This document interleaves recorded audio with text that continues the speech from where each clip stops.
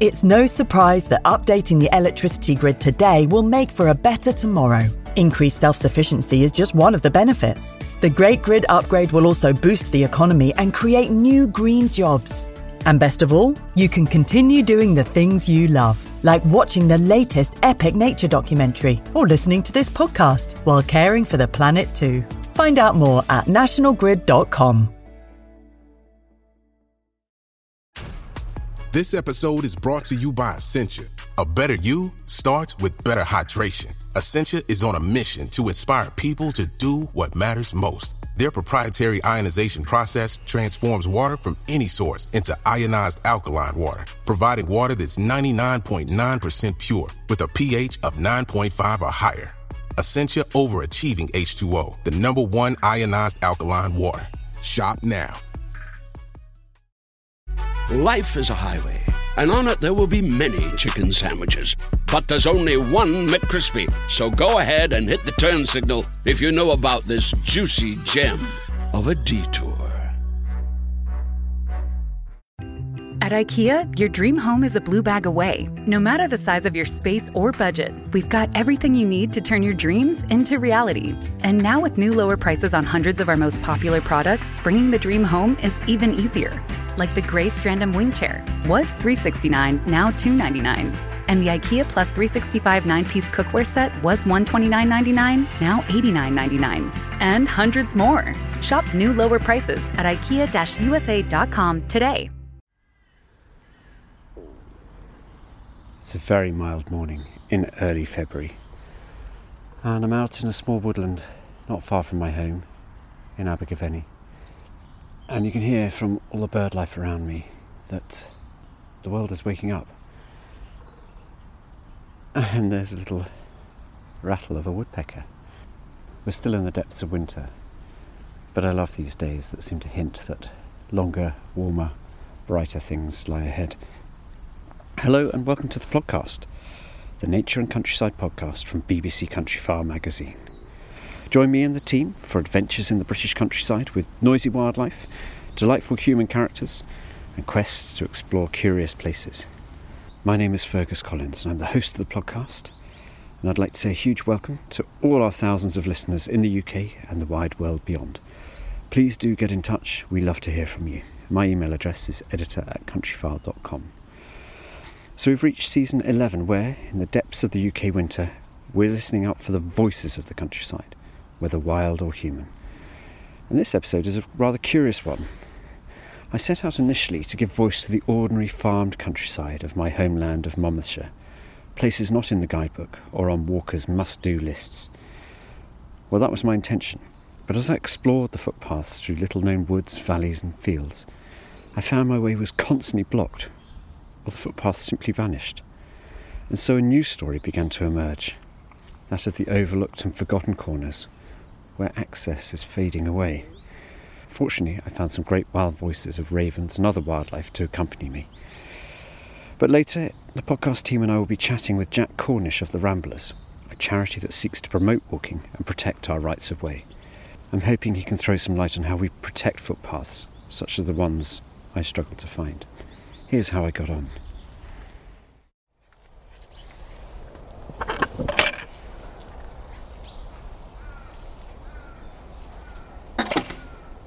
The sound of a gate echoing through a still woodland.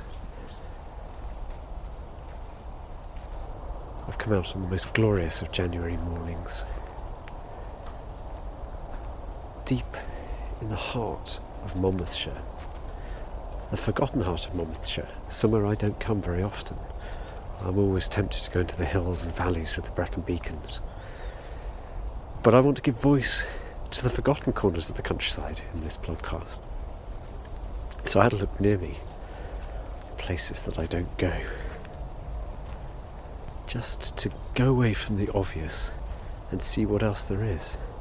Walk footpaths that on a map don't look particularly dramatic.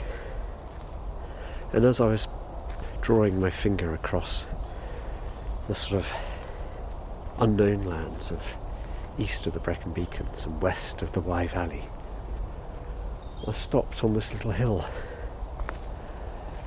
because there's some Gothic writing which always attracts me on OS maps,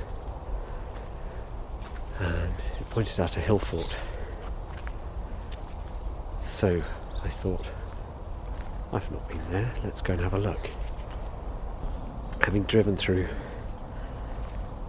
some frosts and mists and icy roads, lanes with high hedges and seldom used tracks with grass growing down the middle of the tarmac, which is a sure sign that not many people come this way. Anyway, I'm at Coed y Bwnydd hill fort, an Iron Age hill fort, and it says possibly the best preserved in Monmouthshire. Just sort of striding up a broad grassy path, and there's mounds of possibly the outer wall, the outer raised mound of the hill fort is covered in brambles, all looking rather sad and bedraggled. And then through a field of brassicas to my right, looking north, there's a barn clad in corrugated iron. Rather fetching look, a sort of rusty iron and stone barn. Those rather ugly plastic wrapped great cylinders of silage. So my plan today is it's to start in somewhere dramatic like this, and to walk across country to another hill fort, actually. Two places I've never been to. This is really dramatic. So I'm passing through, I guess this would have been the gateway, and then there's this huge ditch, and so it rises up, drops down into a ditch, and then rises up again, and it looks like there's another ditch further on. So obviously there's a series of circular ramparts. And this sort of frosty, misty morning, really cold, probably no more than 1 or 2 degrees at the moment, though the sun is deliciously warm. On one side you can see why they built the hill fort here. They're actually really high above the land below. It's quite dramatic looking back now across the Usk Valley to the Bloringe Mountain. These are walking on beech leaves. Quite a few huge stately beeches. But these wouldn't have been here. This is basically a forested hill. It's quite a steep drop now down into the valley from this particular side, the western side of the hill fort. These trees wouldn't have been here in the past, when this was occupied in the Iron Age.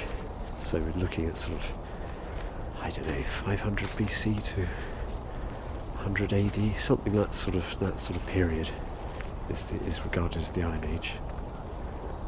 There's a little robin up ahead, just doing this sort of alarm call type.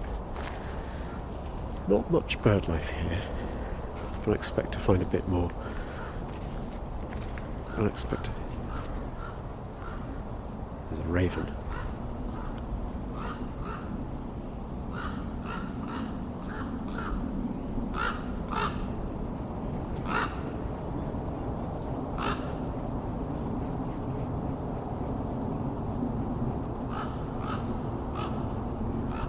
He was quite high, or she, but you might have been able to catch, I could hear, and I hope it's caught, the soughing, the noise of its wings. It's got an amazing voice. I love that sort of rock-breaking, granity voice.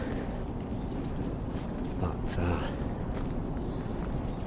the noise of its wings, it does these sort of quite shallow wing beats, obviously on a mission, flying very directly, not mucking about, that raven. I know in the podcast we've talked about ravens playing with each other and having these amazing playful courtship displays, but that one was on a mission heading west.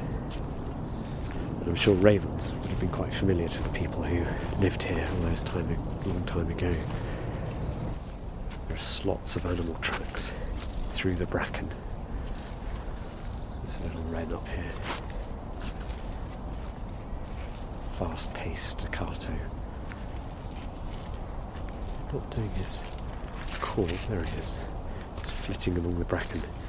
Quite boggy up here. So it's called Coed Bournemouth, and Coed, C-O-E-D, is woodland, which is very obvious to see here. Means sort of Y is Y on its own, Coed, and then Bournemouth, B-W-N-Y-D-D, Bournemouth. I think that's how you say it, might be Bournemouth. I wonder whether that's something from hill, mountain, Monmouth, Bournemouth. It might be a mutation. I think there's a bullfinch ahead. Yes, bullfinch. Boom, boom, springy, silvery. So we get a bit closer. I'd love to hear a bullfinch. Very much walking on the outer rampart of the hill fort. I'm getting closer to the song thrush. That's not a song thrush, that's a blue tit.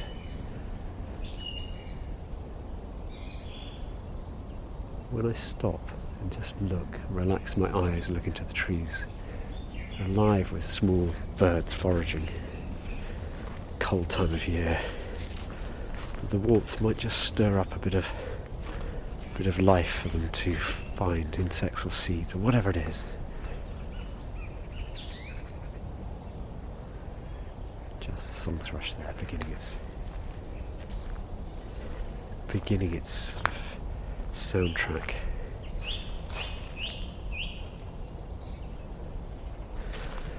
It's time for me to scooch on, I think, from here. See what else we come across, who knows.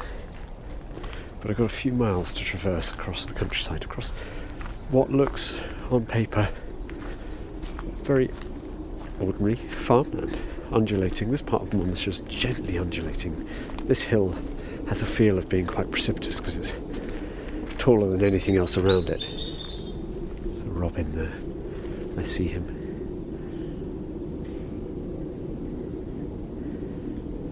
Just gave a little wistful tune. I left the hill fort and I'm just going up a lane a little bit to try and hit a footpath. And some goldfinches tinkling in a tree, catching the light up here.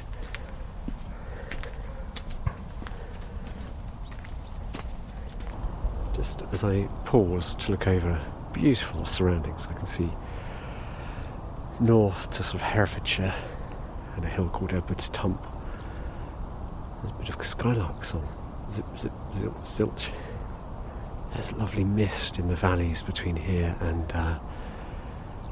the hills just before the River Wye. And I'm looking ahead to a kind of broad hill with a deep valley between it, so I'm heading into the deep valley. Currently I'm walking in the direction I want to go, but I don't think the footpath system around here will allow me to follow that for much further. And then suddenly when they go into the shade of trees, these overgrown hedgerow trees, I'm following a hedge on my left, but on the right it just drops down into the valley. And big green fields, really sort of what they call improved pasture. So these aren't wildflower meadows, these are grazing fields or silage fields or whatever it is. Can't see any sheep around here. Where I live, in the Brecon Beacons, the sheep dominate, but here maybe they're growing for silage. But there's some beautiful little hills and hidden valleys here. The great thing about skylarks is they can, despite their decline, they can make a home pretty much anywhere. Here they come. Not doing their song, these are just contact calls.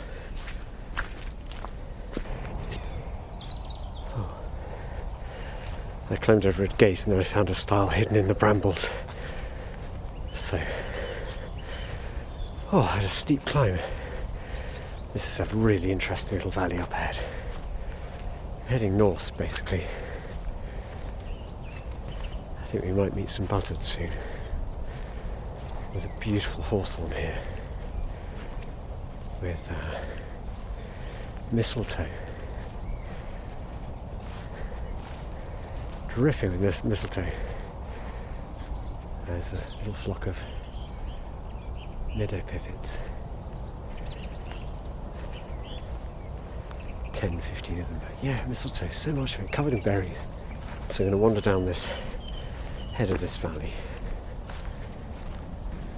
And this is parts of the world where people don't really come very often. And birders don't come, so you don't get much idea of what actually lives here. And I'm hoping more bullfinches will be out. All the trees along here are covered in mistletoe. And the sun is on this broad, sloping pasture. But below me, the valley is wooded. So why come out on a early January day to see nature? A lot of people don't come out at this time of year.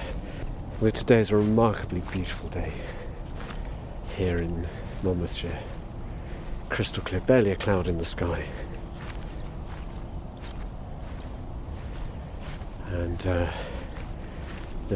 combination of mists and frost is really, really intense, just for the pure beauty of it. It's a day to come out and explore. Now, it's a work day for me, so normally I'd be stuck at my little desk, ferreting away, working to produce the magazine and edit podcasts. There goes the skylark overhead.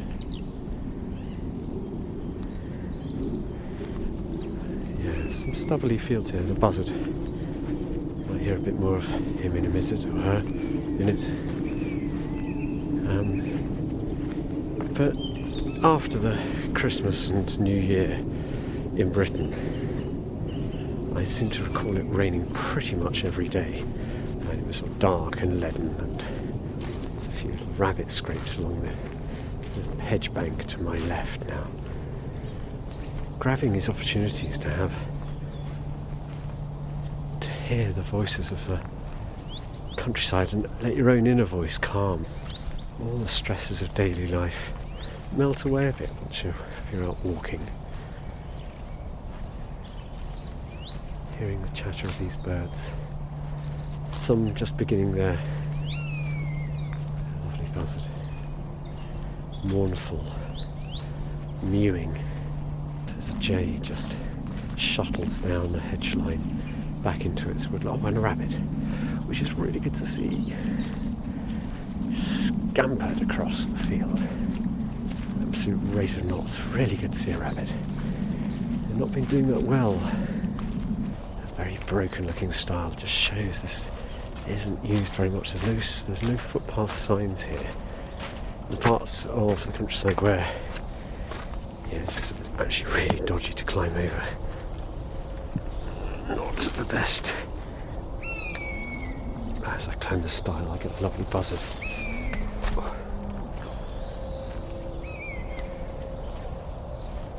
It's not clear where to go. You sort of arrive in a field, huge, irregularly shaped field, and there's no notion of where the next stile is, but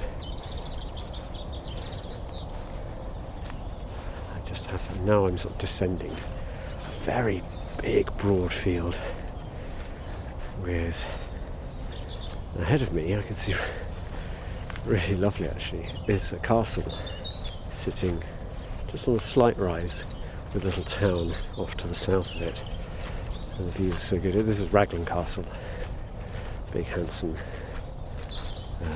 fortification that anyone coming down the A40 towards Abergavenny, you definitely see that castle. It's magnificent, and beyond it a sort of valley filled with smoky mist.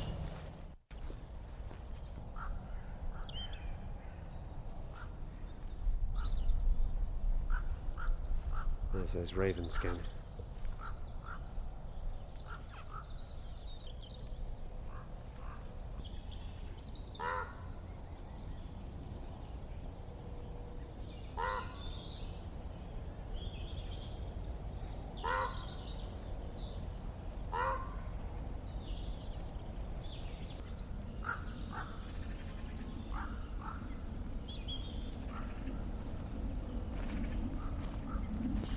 Bit of raven calling there, which was really, really lovely to hear.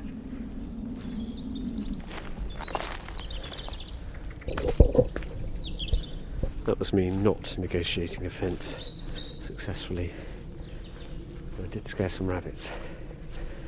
So I'm now on a proper little track heading down into the woodland, accompanied by Robinson. Right, so I've just clambered down a steep bank. The footpath on the map bears no resemblance to the landscape on the ground.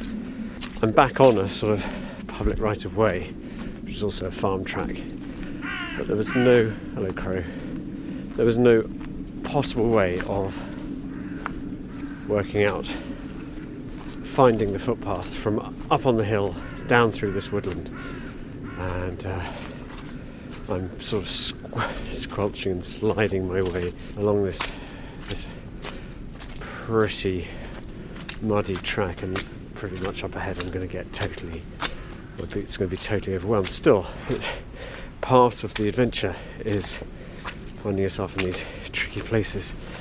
But yeah, no thought obviously here for walkers, probably because not many people come here. It is a real puzzle trying to find my way around this landscape. I'm unable to follow this track today. Have I missed my turning? Oh, I didn't say I've got to go back through the mud. Unbelievable, yes. That's deep. This is really deep. This is the footpath down into the field here. It isn't. This is unfathomable. Okay. Oh dear. The squelchiest, boggiest jackal like this. Squelchiest, boggiest walk ever. Right. I think I found it. I think I found the footpath. But it's a cleft that goes down to a boggy looking stream. Oh man. Well, we'll try this. If not, we're doomed. No hope of... Oh my goodness, this deep mud. That's water and shoe time. Okay, I see the way. I see the way. I see the light. Arduous if you're walking in winter. Now that's a reason for not coming out in winter. Just got to cross a little stream now. And then I think I'm on the footpath I need.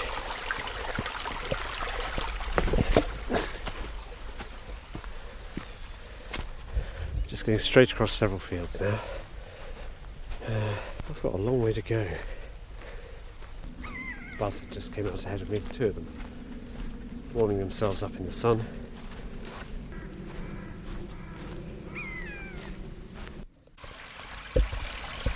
So I have found what looks more official, but a very unused looking footbridge, completely overgrown with brambles. Now this is, it's up, I'm getting in my eyes, and there's a stile, and it's almost been blocked. It's really not been used. This is a problem, so why would anyone come here? It's beautiful. Yeah, really badly blocked footpath over a stream there, and I think a lot of that goes on where people don't walk very much. So yeah, people aren't necessarily going to come here for a walk. They are more likely to,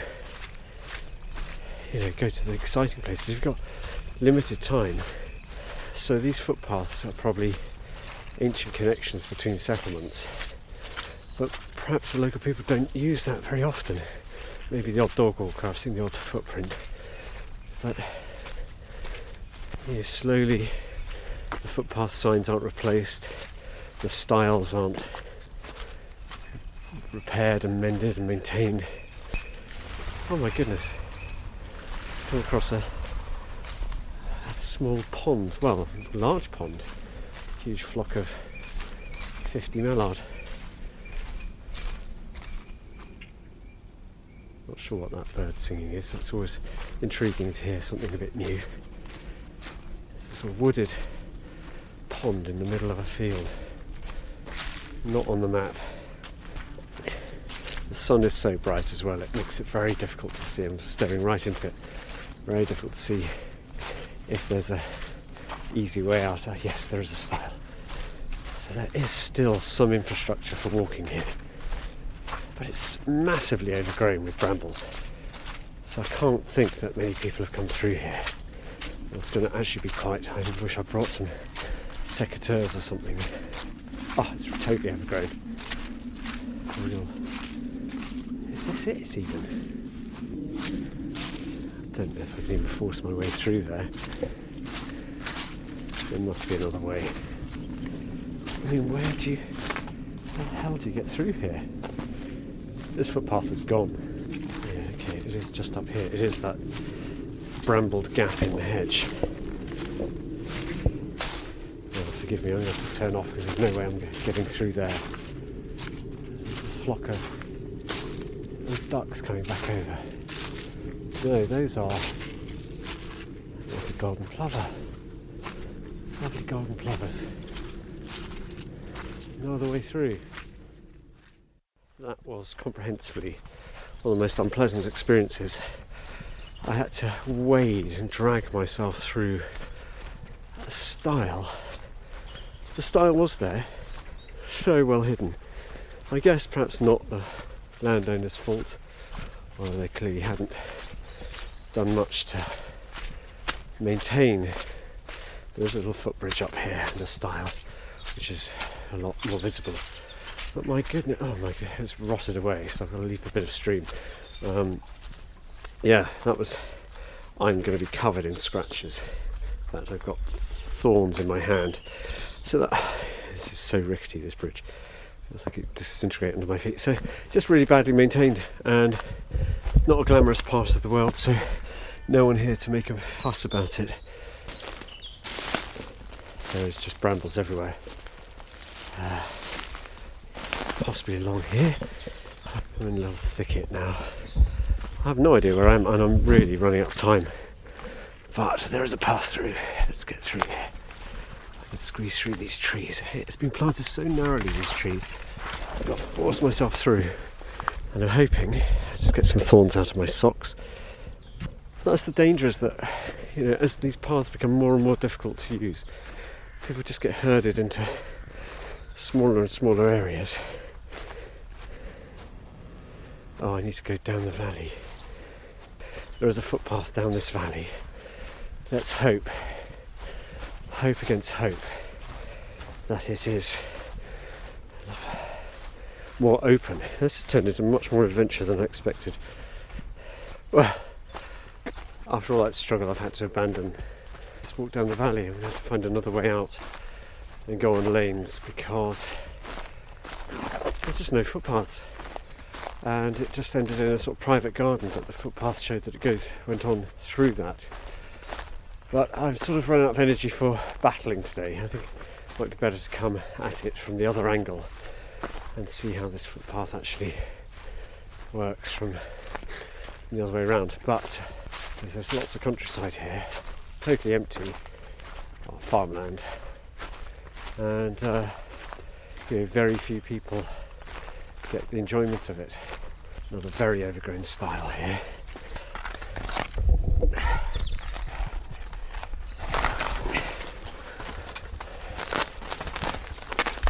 Oh God.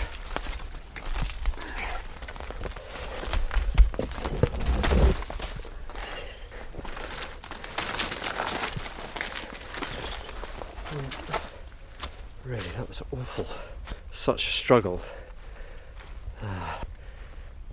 I should be on a lane quite soon, but I've hardly gone anywhere. I need to definitely get my skates on.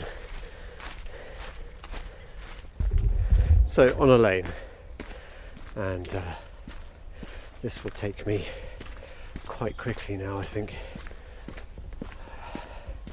Closer to my destination, but not so much fun.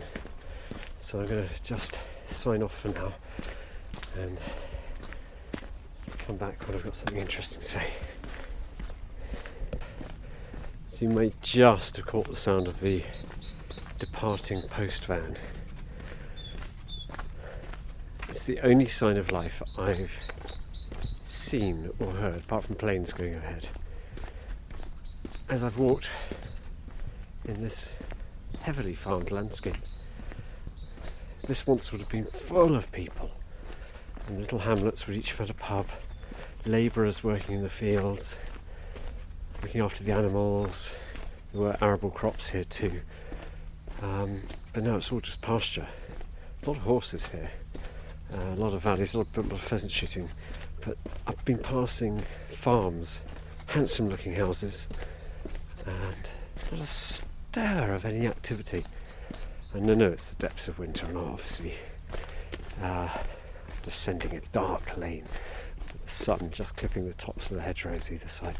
But and perhaps on a lot of these farms all of the animals are indoors and all the work's happening in sheds. Fair enough, absolutely.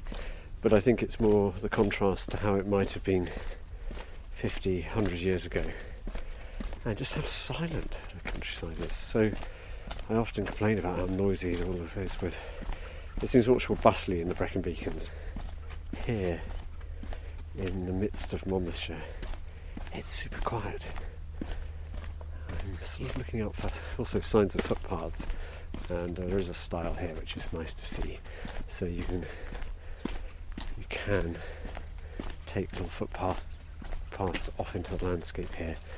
And this one seems to be relatively well maintained, a bit mossy, a bit rotten, but it is a footpath nonetheless.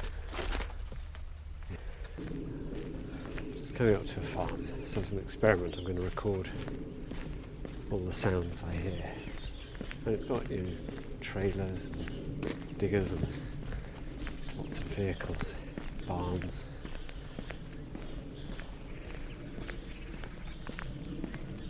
Plenty of wildlife, small birds and sparrows, but no people. And Mrs. Thrush in the distance. Beautiful farmhouse, whitewashed stone, some lovely bantams.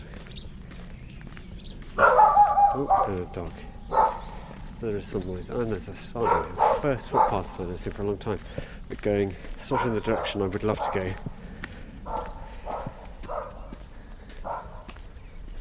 I've run out of time, sadly, and I've got to get home.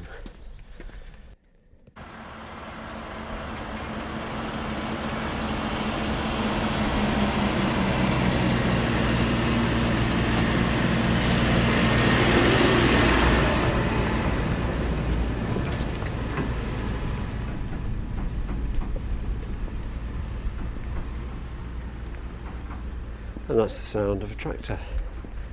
And I'm heading almost back at the hill fort that I started at.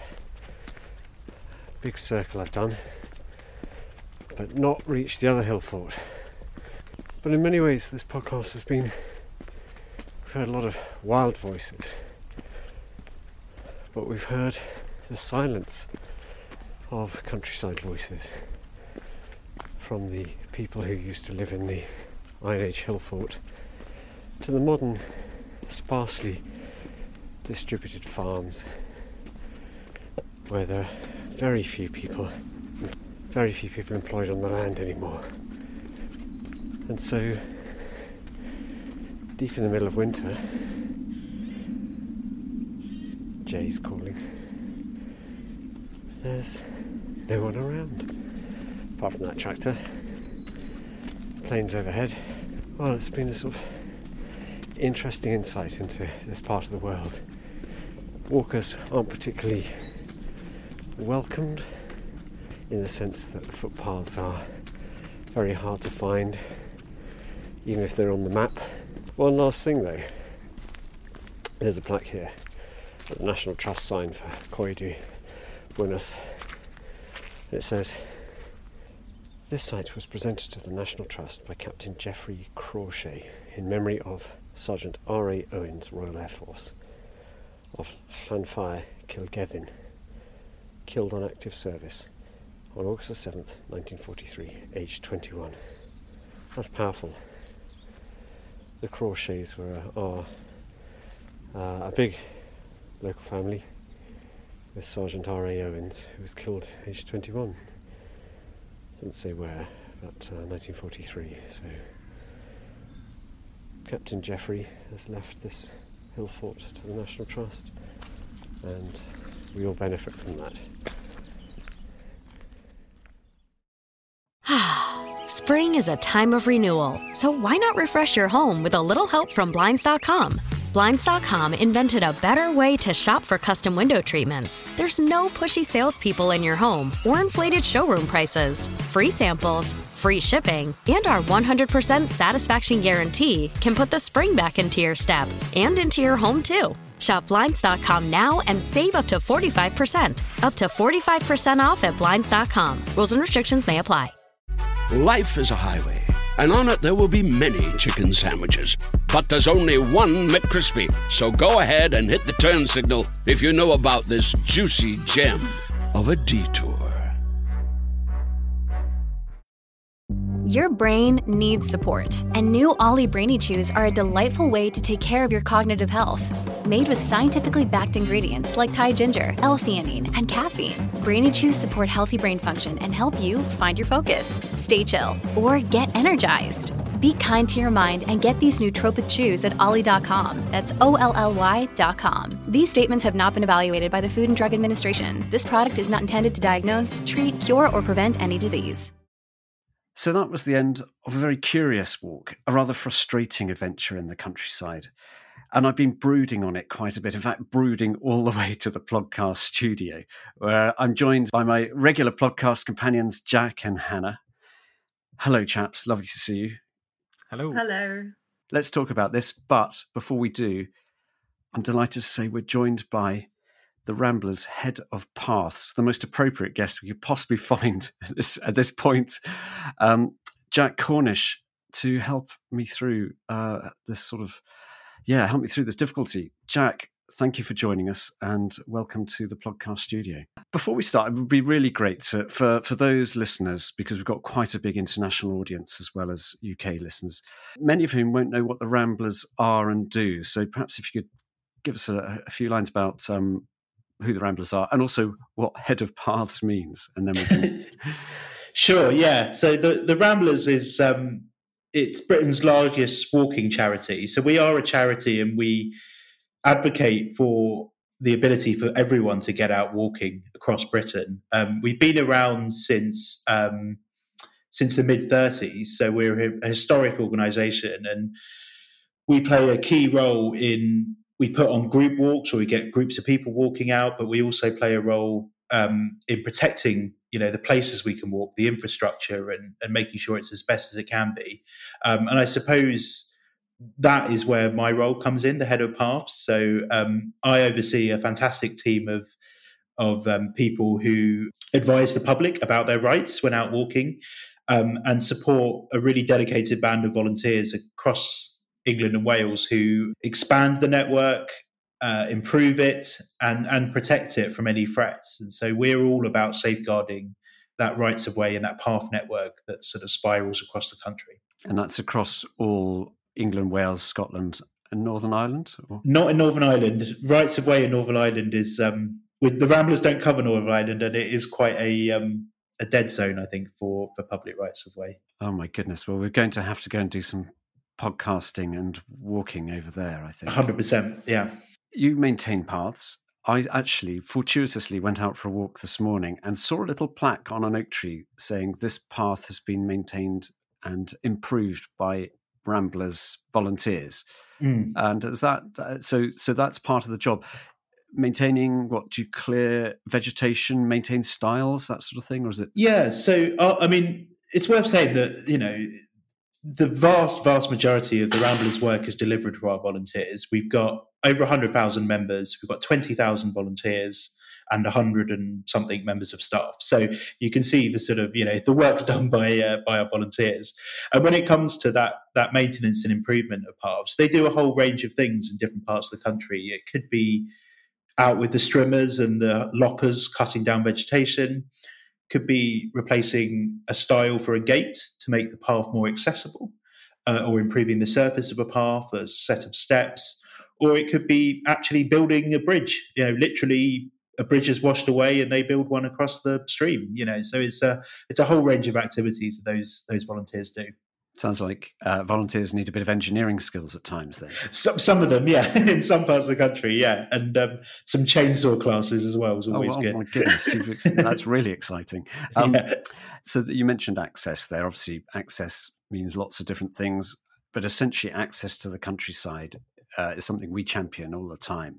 And I've just been on this adventure where I was thwarted on so many occasions.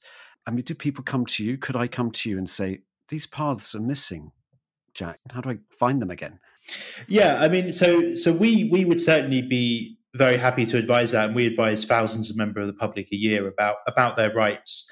I mean, ultimately, the body that has a responsibility for ensuring that the paths are signposted, they're not obstructed, you can easily access them, is what's called the Highway Authority, but essentially it's the local council. There's 130 something highway authorities across the country, and it gets a bit confusing about exactly which council it is, but in most cases it's county councils or your local sort of city council. Well, they have a what's called the definitive map, which is a legal record of rights of way, and that is a legal record, and so those paths should be walkable and they should be unobstructed. And so if there's an issue with one of those, then that should be reported to the local authority. Now, I can come on to why that might not get something done straight away, but that is the sort of in theory process. So perhaps we should just roll back a tiny bit and go to what constitutes a right of way, because I look at the green lines on an OS map and I assume those are the historic rights of way that I have and other walkers. And anyone who loves the countryside can go walking and expect not to be challenged on those paths. Is that a fair thing to say? It's completely fair. So public rights of way are linear routes, paths, where the public has a right to pass and repass. So it means they can walk back and forth on them, but also they can do other things. So we've got various categories of rights of way. We've got footpath, which can be used by everyone on foot. We've got bridleways, which can be used by everyone on foot plus horse riders and cyclists. We've got something called a restricted byway, which is all of those groups, plus if you want to be on a horse and cart, non-mechanicalized vehicles. You don't see them much. I do a lot. And then we've got something called byways open to all traffic, which you can drive a car or a 4x4 on, but they don't often look like actual roads, if you know what I mean. They're sort of a bit more off-road.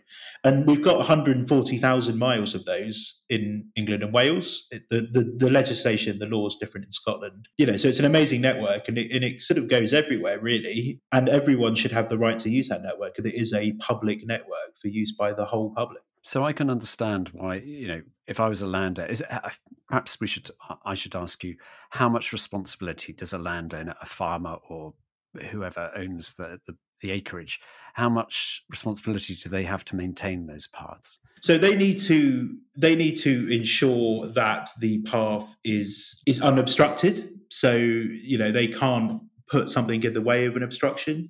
They have responsibilities around things like, if they plough up the surface of the path, then they need to reinstate the path afterwards. They can't grow crops that are over a certain height on the path. If there's a stile on the path and it breaks down, they have to replace it. Or if there's a gate, they can't lock it. So actually, most of their responsibilities are about not interfering with the path, rather than having to spend loads and loads of money, to improve it or to maintain it in that way. Because it's actually the highway authority that own the surface of the path. And so as long as they're not obstructing it, if the surface is, say, really eroded, or if the path starts to fall into a river, for instance, it's actually the highway authority that have a responsibility on that, rather than the landowner. Really? I did not know that. I thought the landowner had full responsibility for the surface of a footpath or a byway, or all those different designations that you've listed, is actually owned by the... Oh, that's interesting. Revelatory. So I found loads of rotten stiles. I mean, just disintegrated, and others where the vegetation had grown to such an extent that I felt like I was some sort of trying to get into a Disney castle through a thorn hedge. And then, rotten bridges. I think the most worrying, because I could at least find the path, but the most worrying was where it literally finished in a fence. I'm always a little wary of challenging people, particularly on their own property, and I think most people would be. I think that's quite a natural fear to be sort of accused of trespassing or worse. So how would I? I mean, is that something I should approach the the council, the highways agency? Yeah, the Highway Authority. Yeah, that is definitely one for the council, because that is, well, there's two things there, I suppose. One, it would be interesting to check the map to see actually does the path go through that way, because there can be issues. But I suspect that that sounds like a clear case of an obstruction. Putting a fence over a path, putting barbed wire over a path, locking a gate is a clear obstruction, and there isn't any rationale for that in any way at all. All of highways law and public rights of way are highways as much as the A1 is. They're all about balancing the interests of landowners and users. Public rights of way, 90+% of them go across private land. So it's about balancing how we use the land with how we want to access the land. And I think the balance has tipped the wrong way it certainly has tipped the wrong way when a clear obstruction is intentionally put over the path. And so that would be something that should be reported to the Highway Authority. And ultimately, they can prosecute. They can take that landowner to court. They could even remove the obstruction themselves and then bill the landowner for that work. So, and obviously most things don't get to that stage, and we don't want them to get to that stage. We want the obstruction removed. We're not about prosecuting for the sake of it. So yeah, but that would be certainly something that the Highway Authority should be concerned about. Really interesting. I want to come to the balance, as you say, and responsibilities of walkers, because I think that's only fair to explore that side of things. But taking action into our own hands. Now, I don't want to go too deeply down this route, but obviously I'm going to take a pair of secateurs or loppers next time I go walking in that part of the world, because it just to get through. That's fair enough, is it? You can cut back vegetation. It's absolutely fair enough. If you're going out to specifically go and cut down this vegetation on that particular path, that is a slightly different situation. But taking a pair of secateurs, I often take some out when I go out walking, to be able to cut your way through, to give you enough space to get through that path is completely legitimate. Now, the next, there's a step up from this, which is bolt cutters for cutting padlocks off gates, which I've never done. I would, not advocating doing this. I just want to find out the legal. So if I took bolt cutters out, that would be an intentional. That would be intentional. I wouldn't advise that. I would advise talking to the Highway Authority, because also there is seriously, I'm not sure how much this would actually happen, but it opens you up to issues of criminal damage and things like that as well, sort of thing. So we would not advise that, however tempting it may be. No, well, it's very frustrating to see a gate put in place by the Highways Authority or by volunteers. Might be a local footpath group, a walking group, or it might be the Ramblers, and then it's been the landowner or someone has bolted it up and you have to clamber over it, obviously doing damage to the gate in the process. So it's sort of counterproductive. It's worth saying, if you do come across an obstruction, if there's an obstruction on the path, you are legally allowed to go round it, even if you come off the public right of way. So that's probably another. I mean, I suppose it's unlikely, but there was that bolted gate, and next, 10 meters away, there was a gap in the fence. You could go round that. So you could get in that way and go round. Technically, you have to be on the same landowner's land, but who knows if you are or not. But it is reasonable to actually, divert round an obstruction. Okay. So this should give people confidence that when they face these problems, that you can have some agency yourself to get round the obstacles. Obviously, I do want to talk about walkers' responsibilities, because those of us who explore the countryside do need to bear in mind that we are walking on private property. What advice would you give to people exploring the countryside? In a way, I don't want to reinvent the wheel. I would point people towards the Countryside Code, and that does clearly set out how people should act within the countryside, and it's all relatively common sense. And actually, I think we know that millions of people a year go out walking in the countryside, and then if you add on cycling and horse riding and other activities, and actually the vast majority of trips are completely without any issue, despite the fact that despite the problems you talked about on your walk. But I would say look at the countryside code, close gates, do all of that, don't drop litter, but also just enjoy yourself as well, because you have the right to be there. I feel like I've heard sometimes about public footpaths maybe becoming not public footpaths, so they kind of lose their status. I guess, what's the advice if there's some sort of local people to something like that where they potentially could lose a footpath? How could they go about trying to make sure that doesn't happen and that it can remain as one? Sure. So everything that's recorded on the definitive map, that's legally recorded, should primarily be there in perpetuity. It should be there forever. A landowner can apply for a path to be diverted, and some of those are opposed by the Ramblers. Some of them are absolutely understandable and fine. It depends on the individual circumstance. They can also apply for it to be extinguished, which basically means getting rid of it, stopping it up. But in most cases, the sort of level of evidence needed of a reason to do that won't be accepted. So once something is legally recorded, it usually stays there, even if it might be changed course over time slightly. But actually, we know that there are thousands of paths that people are using every day that aren't recorded in any legal way at all. And it's often those that are the most at risk because, even if they've been used by people in that village or in that community for the last 50 years, there's no reason why a landowner couldn't just stick up a barbed wire fence across it, or someone couldn't build a barn across it or a house there or whatever. And so there is a law around if a path can be demonstrated to be in use by the public for 20 years, then it becomes a right of way, and then it can be recorded on the definitive map.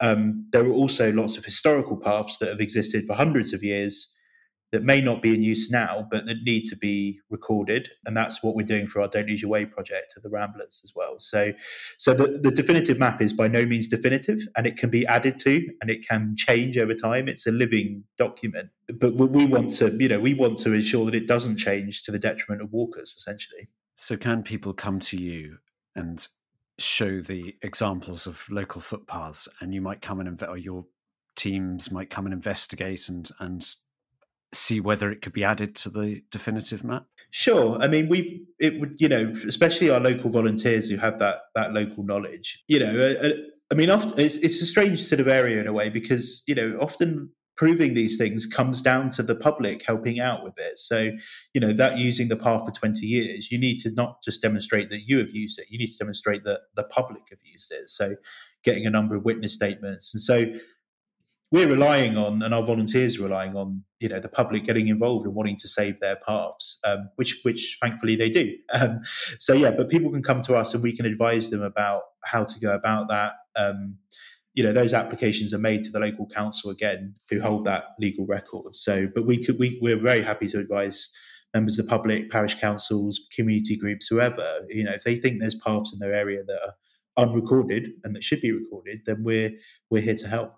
That's really good that anybody walking knows that there's a friendly advice, a sort of a body they can go to get help, because sometimes it can feel a little bit like you feel like a little tiny person walking across a landscape with lots of lots of private property signs and things like that. That's absolutely. I mean, there's so many of those. And it does feel a little bit oppressive sometimes when you're particular areas. I mean, in the Brecon Beacons, you don't see too many private property signs, but sometimes in the sort of less visited, less well trod, as I demonstrate in this podcast, the private property signs get increasingly sort of terse and rather threatening. Indeed, and actually, I could go on. I could get into this for hours, but there's sort of legal case about how a sign can be so. If a sign is off-putting and misleading at the same time, then it actually becomes a visual obstruction, and it should be removed from the path as well. So there's loads of those sort of quirks of highways law that come up when you're dealing with this stuff. Jack, we really could talk for hours, because that's another revelation of that even signs can be dealt with. So I think there is something oppressive about lots of private signs. But thank you so much. That's really given me a lot of, I suppose, encouragement and support after feeling a little bit lost in the wilds for once. And well, we will certainly have you back on again when we next encounter some issues out on our public rights of way. I'd love that. Jack, thank you so much. But you're not going to get away quite so quickly as you thought you might. We'd love you to introduce our regular Sound of the Week slot, if you don't mind. Of course, yeah. So what we've got here is we've got the sound of a night of wassailing from Abigail Grice in Herefordshire. And for those who don't know, wassailing usually takes place on Twelfth Night, and it's a night of revelry and ritual to ward off bad spirits from the orchard and ensure a good harvest.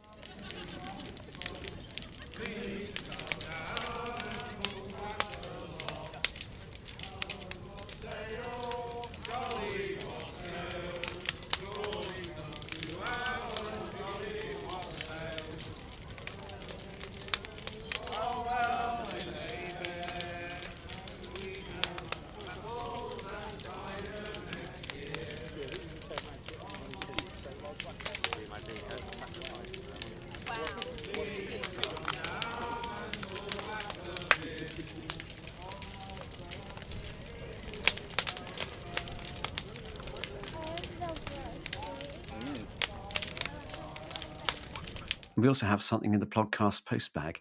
And Hannah, who's been unusually quiet this week, I wonder if you'd reach down into the bag and see what. I have a lovely letter here from Bridget Wesson.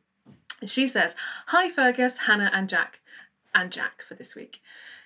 Congratulations on 1 million downloads. Thank you all so much for your first podcast of the season. It was joyous. Your walk in the Sturt Marshes with Ben Hall was a winter tonic and was full of all the wonderful elements we have come to expect from your podcasts.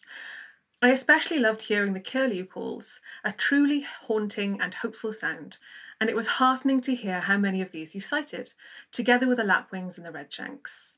And we were also treated to the whoosh of Dunlin wings in a murmuration. Is there any chance we could have a soundscape of this at some point? Thank you so much, Hannah, for keeping the soundscapes going. They're always a treat. Thank you, Bridget. Fergus, you ask for ideas for new podcasts, and although I always enjoy all your guests, I still love the ones where you are walking in the countryside that you love, describing the scenery and the nature surrounding you. You are a gentle, thoughtful, and informative companion on my own urban walks and transport me to a world away from the issues of the day. So, thank you to the whole team and happy podcasting in 2022.